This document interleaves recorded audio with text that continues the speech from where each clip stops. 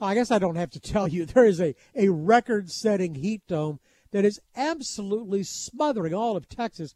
Here in North Texas, we've absolutely destroyed all the records for demands on the grid and electric.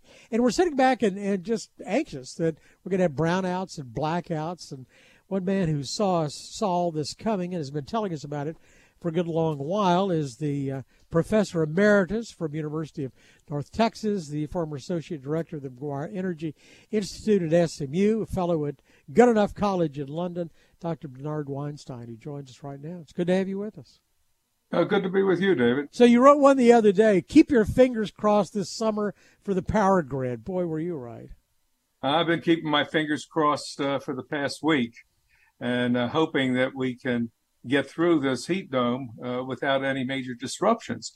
So far, so good. We have managed to keep the power on despite record demand. We've had very, very few disruptions across the state of Texas, and it looks like we're going to make it through this ordeal. I don't know, but it's June. I mean, I just looked at the calendar. It's only June. It's not even supposed to be hot yet. Tell me how we got into this mess. Are we unique? We are unique in Texas in that we're not part of the national grid. We have this, this Texas grid that's run by the Electric Reliability Council of Texas. If we didn't have that, would we be having these problems? If we had more interconnects with the rest of the country, that would help some of the time, but not necessarily all of the time. For example, when we had the disruptions due to the deep freeze 2 years ago, even if we'd had interconnects, that wouldn't have helped because Oklahoma and Arkansas and other parts of the South and Southwest were suffering from a deep freeze as well, and they didn't have any extra power to send us. The fact that we have an independent grid, on the one hand, gives us a lot of flexibility, but on the other hand, requires us to maintain a larger reserve margin to deal with things like this heat wave that we're currently experiencing. You see, gasoline, I can see, holding a reserve or diesel or something like that because I can feel it, I can touch it. Electricity, unless you just have a boatload of batteries, how do you have the reserve capacity? You have the reserve capacity by having standby generators and by having batteries. Now we're slowly getting into the battery business. We have about 2 gigawatts of installed industrial scale batteries on the power grid, but that is only about, look at it this way, 2 gigawatts versus peak demand yesterday, which was about 81 gigawatts. So yeah, it's nice to have and it helps, but we need a lot more batteries over time, and that will happen. Well, we had the CEO of Vistra on. We were talking about their most recent installation. I think it's south of Fort Worth. But he said that's transitional. It's to hold us until we can fire up a gas-powered plant that's not being used and then really generate some electricity. That's true. But there's a model out there in the brave new world of a green energy future. We're going to have lots and lots of renewable generators like wind and solar and maybe some geothermal. And we're going to store power in huge arrays of batteries to be backup for when the wind's not blowing and the sun's not shining. Now, I personally think that's an unrealistic goal. As I argued in this piece, we're going to need traditional baseload generation for a long, long time to come. And that's coal, and that's large-scale natural gas plants, and that's nuclear. Unfortunately, we've been shuttering coal plants. We haven't been building much in the way of new gas plants, and we've been putting all of our eggs in the wind and solar basket. And nuclear, we haven't had a new one constructed in a couple of decades, have we? No, in fact, nationwide, we've gone from 112 nuclear plants 2 decades ago. I think we're down to 90. There are several others that are scheduled to be closed. I think that's a big mistake. I've argued for years that if we want to have a green energy future, it has got to include nuclear. I mean, my goodness, if you've driven out to West Texas and you've seen those tens and thousands of windmills that are generating lots and lots of electrons, wow, they take up a lot of space. We could replace all those windmills, or we could have had, instead of those windmills, 2 or 3 nuclear plants with a very small footprint generating the same number of electrons. Well, and the same phenomenon in solar, and especially I know enormous installations going up in northeast Texas, up toward the Arkansas and Oklahoma borders, which is, it's open space. They're using it. But it looks to me like we're using everything available: natural gas, coal, wind, solar, nukes. Well, I don't know what else is left. We are. I mean, we're number one in the nation in wind, installed wind. We're number 2 in solar, and we'll soon be number 1. As you mentioned, we're building lots and lots of solar. Why are we investing so much in solar and wind and not in nuclear, let's say? It's because of the federal and state tax breaks. I mean, my goodness. But you take the production tax credit, you take your state and local property tax incentives, and investing in wind power or investing in solar is a great deal. It's a great deal for the investors. And we can argue whether it's a great deal for consumers. Yes, the cost of wind and solar has come down dramatically, but that is partly because of the huge subsidies that they receive.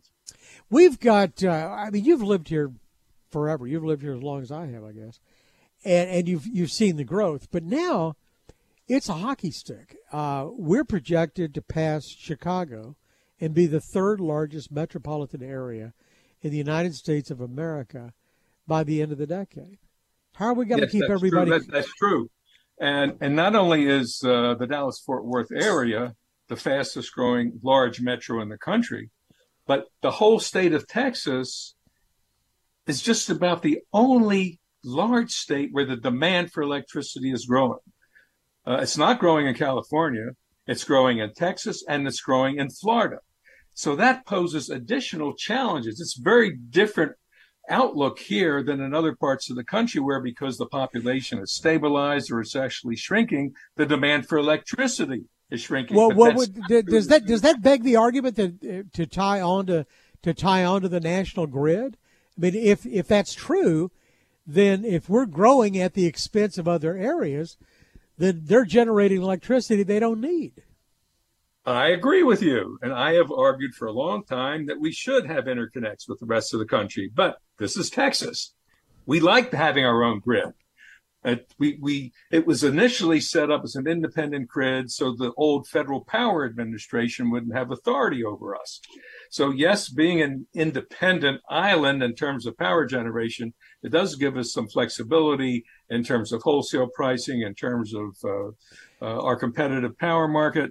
But the drawback is we can't draw from other parts of the country when the demand is high, and we can't sell to other parts of the country when demand is low. But, okay, so you pointed out the advantage, and I thought this was true. I've talked to friends in other states, and I say, we have this thing, powertochoose.com, and I go on there every year when my contract's up, and I look at a competitive market and see who's got the lowest rate, and that's who gets my business for a year. That's a benefit of the grid, right? Oh, absolutely. I do the same thing. I always look for not necessarily the cheapest, but a company that I believe over the next 1 or 2 years will be able to, hold down my overall electric costs. So, Texas is a kind of interesting state. The nominal rates per kilowatt hour are very competitive. Of course, the demand is so high that we have very high electric bills, particularly in the summer. So immediate action plan would be what? Open more plants? Immediate action plan. None of these things happen immediately because it takes time to raise the money for power plant investments. There are a whole host of issues related to the grid itself and building out the infrastructure to move electrons around the state, or for that matter, across state lines. This is a big issue nationally. We're focused on Texas, but there have been a number of assessments of the integrity and the reliability of the national power grids, and they're not in good shape. And part of Biden's grand infrastructure program is to incentivize utilities and in privately owned utilities and state-owned utilities to invest more in transmission and distribution. I mean, that's part of the problem, and we haven't really gotten into it. But look, what's this electricity thing? What's the energy transition all about? We hear all this talk about the energy transition, right? Right. The energy transition simply means we want to use more electricity for everything. Let's electrify the economy. Well, that's all well and good, but it takes power to make power. So right now, I don't even know what a terawatt hour is, but last year, America consumed more than 4,000 terawatt hours. I think a terawatt is 1 trillion kilowatts. To electrify the economy, we'd have to produce more than twice that amount. And how do we get from here to there? We can't do it overnight. And I don't think we can do it just with renewables like wind and solar unless we want to paper the whole country with windmills and solar panels. Your points. Well, I think during the interim, voluntary energy conservation is probably the only thing we can do right away. So if you could take your thermostat and turn it up to about 85 so I can get a nap, I'd appreciate it. Thank you. Hey, listen, I'm doing my part right now. Believe it or not, we haven't had any AC in our house for the last 3 days. And the contractors are so backed up, we can't even get anybody out here until next week. Oh. So we're doing our part. I have picked the right guest for tonight. Dr. Bernard Weinstein is the emeritus professor from UNT and our good friend. It's always good to spend some time with you. Thank you, sir. Good talk to you. Good luck. We'll see if we can find you an engineer to get out Okay. there. For more of our conversation, go to krld.com/CEO. I'm David Johnson, News Radio 1080 KRLD.